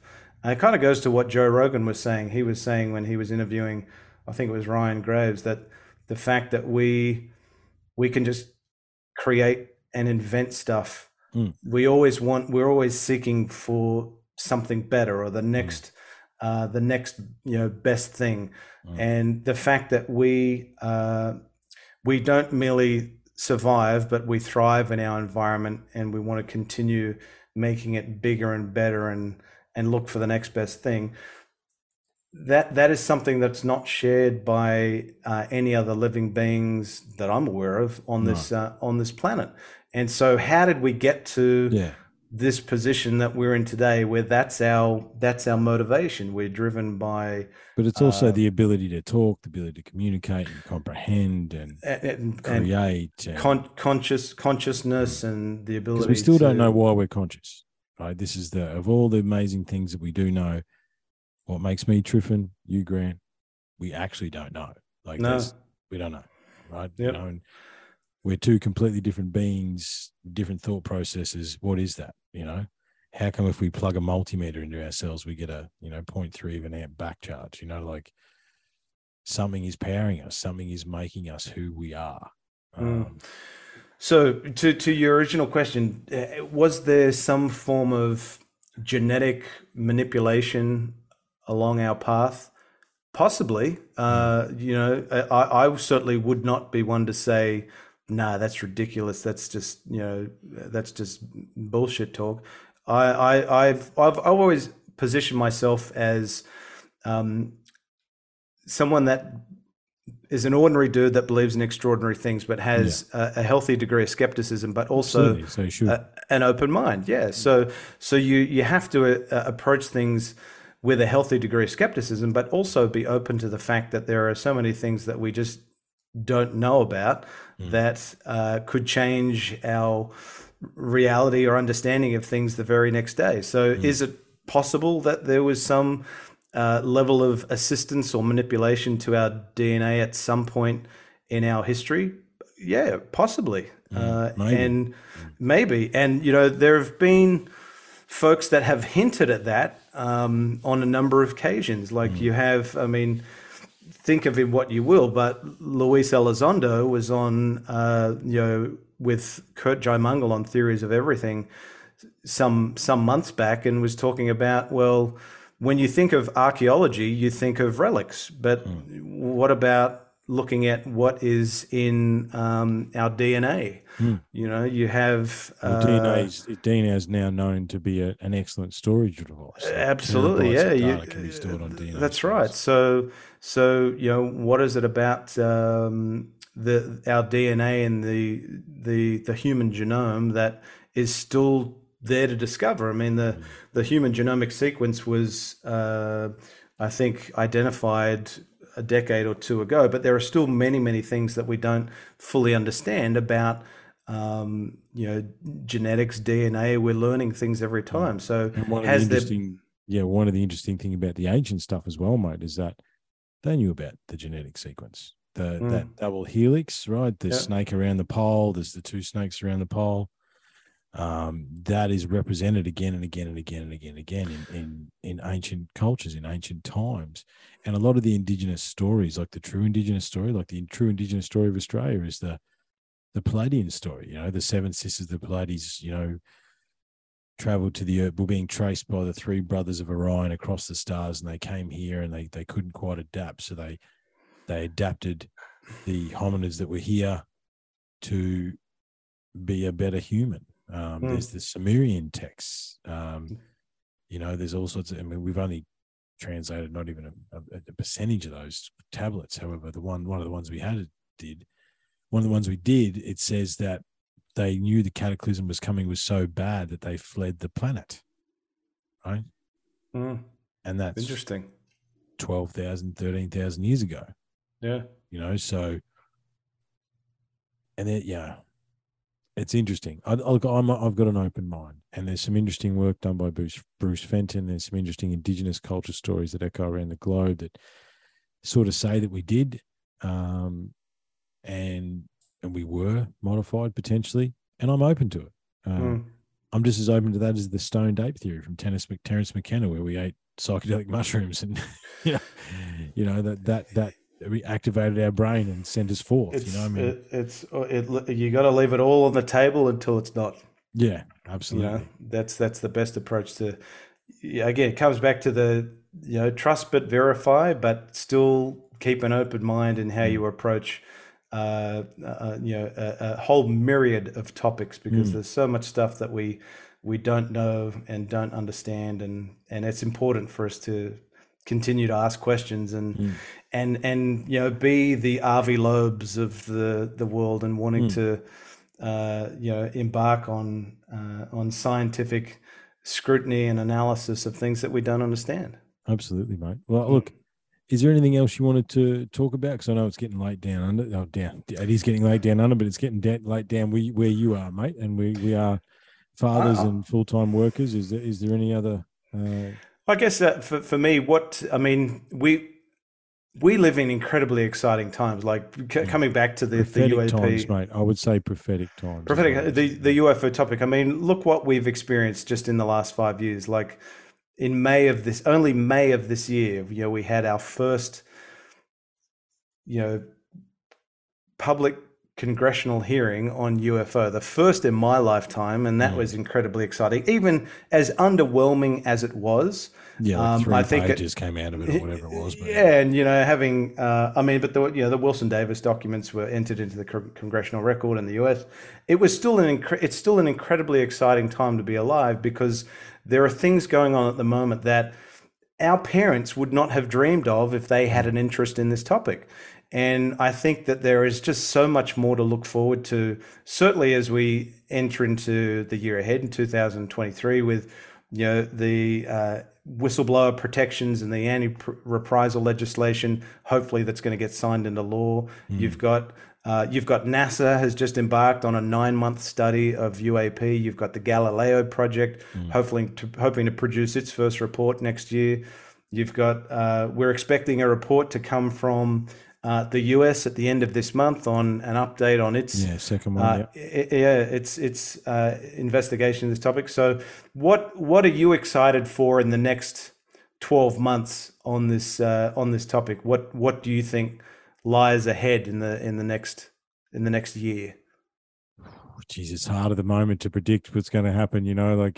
We could wake up tomorrow and the whole world would be different. However, well, I mean, with so many folk, I would love to see anti-gravitic technology, because through my research, and we don't have time to go into it now. However, through Otis T. Carr's work, he was a protege of Tesla, I think we understand a version of this 0-point energy and free energy technology, harnessing the magnetic energy and stuff of the earth.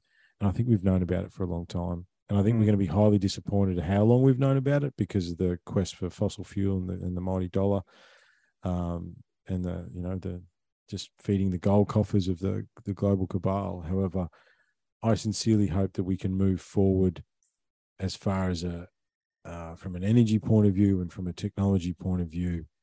And will that happen? I don't know, but I'm very curious. I'm very, because I don't trust any government.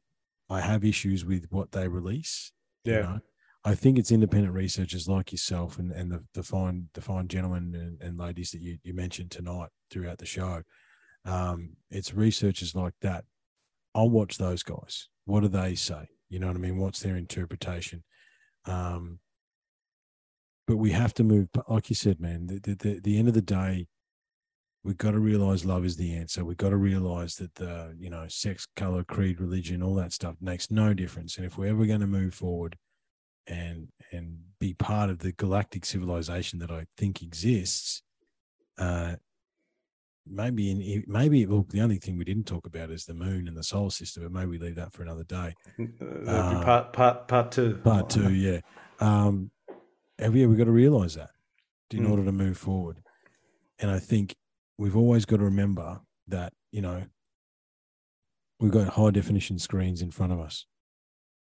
We just waxed lyrical and we didn't really in depth anything. We just brushed on a heap of topics that deserved much more attention. That is a single pixel in the screen that we're looking into, right? That is the amount of knowledge that we have, right? Whereas all the pixels in the screen are the amount of knowledge that is actually out there, and as long as we continue to understand that, however, I'm looking forward.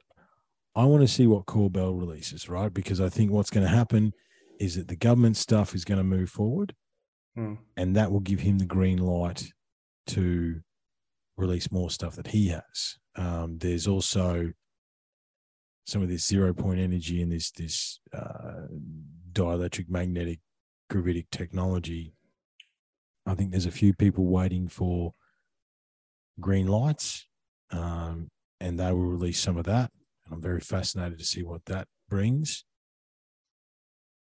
And then what it tells us about our past, right? How many of these craft were found at ancient sites? Because, I could spend hours talking to you about that sort of stuff, where, depictions of UFOs and stories of beings from the sky and all that stuff is littered throughout ancient history. Well, I think you raise a good point. Again, love him or hate him, but I think Dr. Stephen Greer's next project will be an interesting one when he's crowdfunding his next film documentary. I think he's titled it The Lost Century. So he will actually cover a lot of these technologies that have been mastered. Anti-gravity, if that was mastered in the 50s, why has that technology been suppressed? Suppressed. Well, I think you talk about hydrogen technologies. There was a guy, I can never remember his name when I talk about it. Basically, and again, the story goes, it's something like how many patents for all the best technology in the world, how much of it was channeled or was come through to people on psychedelics it's a ridiculous percentage. But yeah, this guy channeled a free energy device that he basically, I think was, I don't know whether he was an Aussie. I can't remember the details, but anyway, it basically was two poles in the earth and then using magnets and stuff to create enough energy to power his house, right? And this was in the 60s and 70s. And as usual, I think he crashed into a tree, mate. It was the only tree within a 5-kilometer radius. You know what I mean? Those guys accidentally shoot themselves in the head twice with that stuff. Yeah, right. Yeah. So I want to see that because that could tip everything on its head, right? My greatest concern as a father and as a citizen of the world is that they're pushing us towards another big war, right? Because that's the next, the triads, sickness, economic, and war, and we've had maybe before we start throwing nuclear bombs in each other, right? We can reveal some of this stuff so we can stop and prop and go, hey, maybe this isn't worth it. And hopefully, for our children's sake, mate, that is the case. I agree. We certainly live in, scary times. Our parents, lived through the Cuban Missile Crisis, which for their generation was the scariest time to be alive. And I think we live in a comparable time now with a crazy man with his hand on the button over in Russia. So, and then shaky granddad's hand at the other end, which I wouldn't trust him to put the number in. You know what I mean? No, you can't. No matter who you elect into office, you can't win with who has the who makes the decisions. But again, okay. So the release of this technology, the release of the understanding of UAPs, UFOs, and the ongoing ripple effect would render the power that these people have useless. And I think that's probably the key as to why it's being drip fed. To a degree, they want to take their riches before they get, Yeah, I think there's some credence to that for sure. Yeah, and maintaining this global spectrum dominance, this competitive advantage above and beyond our peers, our adversaries, and that again, it comes back to that whole tribalism issue, because we're such a warfaring planet, that unfortunately is going to drive a lot of the. I've said time and time again, the secrecy that's long plagued this topic has unfortunately bred distrust, suspicion, which has long bred distrust. So the longer that secrecy exists behind the walls of government, and it's there are only a small number that have a need to know that actually know, then secrecy will unfortunately continue to persist, and there'll always be distrust in government for as long as there's secrecy. So, here's hoping, mate. And let's those listeners, even the international listeners around the globe, give me the links for that the petition or whatever it is to write into absolutely. the senators. And tell the people where your YouTube video is. Oh, and by the way, Tombstone is the best movie, man. Like, I think that I'm a big Wide Up fan. Yeah. Look, Big Trouble in Little China. Like, when we were younger, for sure. For sure. However, Tombstone is he's in the top 5 of my favorite movies, and that's because of Kurt and Val Kilmer certainly did Wide Open Doc Holliday justice with that film. One of my favorites. So, but I'm again, being an obsessed Kurt fan, I love anything that he does. So, I like the fact that he's come back and done the Christmas Chronicles. My kids have really enjoyed those. And my little one, who's now almost 3, she's getting into it. So I'm pleased I'm able to enjoy some of his fun stuff with my little one. Yeah. So where can people find you, mate? What's the name of your YouTube channel? Feel free to engage me on Twitter. My handle is just my full name, @GrantLavac, GrantLavac. You can find me on YouTube. Just search for Grant Lavac. You'll find me there as well. My channel is called. Actually, they're now changing handles with YouTube. So if you continue just to type in Grant Lavac, you'll find me. But the channel that I run is called The Unexplained Rundown, where I cover primarily my journey on the UAP topic and engaging my elected representatives on UAP in an Australian context. But I do cover other topics as well, some fun stuff like Kurt Russell and the Phoenix Lights, his encounter on the 13th of March 1997. Very cool. And I've got a couple other interviews lined up in the months ahead that are UAP related, but slightly offshoots of the topic. Well, I look forward to it, mate. And look, any updates that come along or anything else like that. Look, this is our first conversation, mate. However, I don't think it'll be our last one. And thank you very much for joining me tonight. And been a pleasure. I tell you what I really appreciated is that when I was watching that Kurt video, and I'm not going to spoil it for everyone because it's well worth a watch. Very well done. Congratulations. Oh, thank you. is that you're totally right, mate. Us content creators out here, I don't get paid for this. This is a passion and an obsession, and yeah, I really appreciated that little ditty at the start where you said, you know, kudos to my fellow creators. And because, yeah, it's hard to explain to people, you know, like I said, you know, there's 15, 20 folders that I can see just glancing up at the second screen there that are to do with research rabbit holes that I do for a show that I've been doing for a long time. However, you know, so it's cool. And I appreciate your efforts. And I just you're very welcome. Well, it's so true because, you know, the amount of time and energy and effort that you invest into not just what the public see, which is, you know, you on screen or listening to a podcast, but it's the hours upon hours upon hours that go into the research, the production behind the scene, promoting it, make sure that, you know, people like the content and they share it. So I have a ton of respect for folks like yourself and Anthony and really anyone that, you know, has you know, that consistent persistence to doing what they do and putting out great content on a topic that they're so passionate about. So, you know, it's credit to their love for the topic. Well, I just wanted to return serve, mate. Thank you. I appreciate your work as well. Thanks, buddy. I appreciate that. Yeah. Good on you, everyone. Thanks very much. All the links will be in the show notes, and we'll get some other stuff we can put up on the page and stuff like that. Thanks, mate. Until next time. Mate, been great chatting with you. Appreciate it. Thanks, Griffin. No worries. All the best.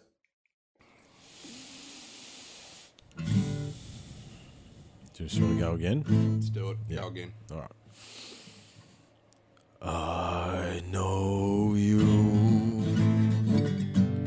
been here before. No surprises,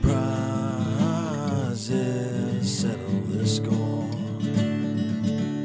I know the darkness deep inside, reckless rage, poison pride.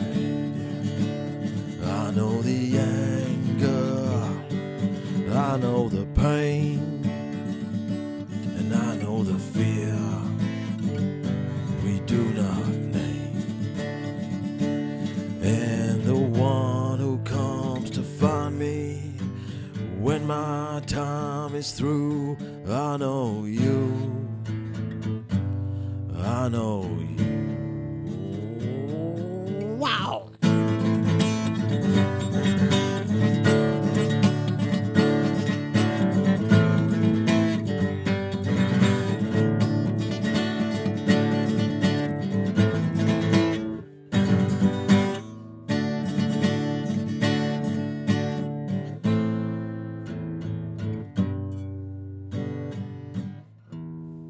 I know you. Better.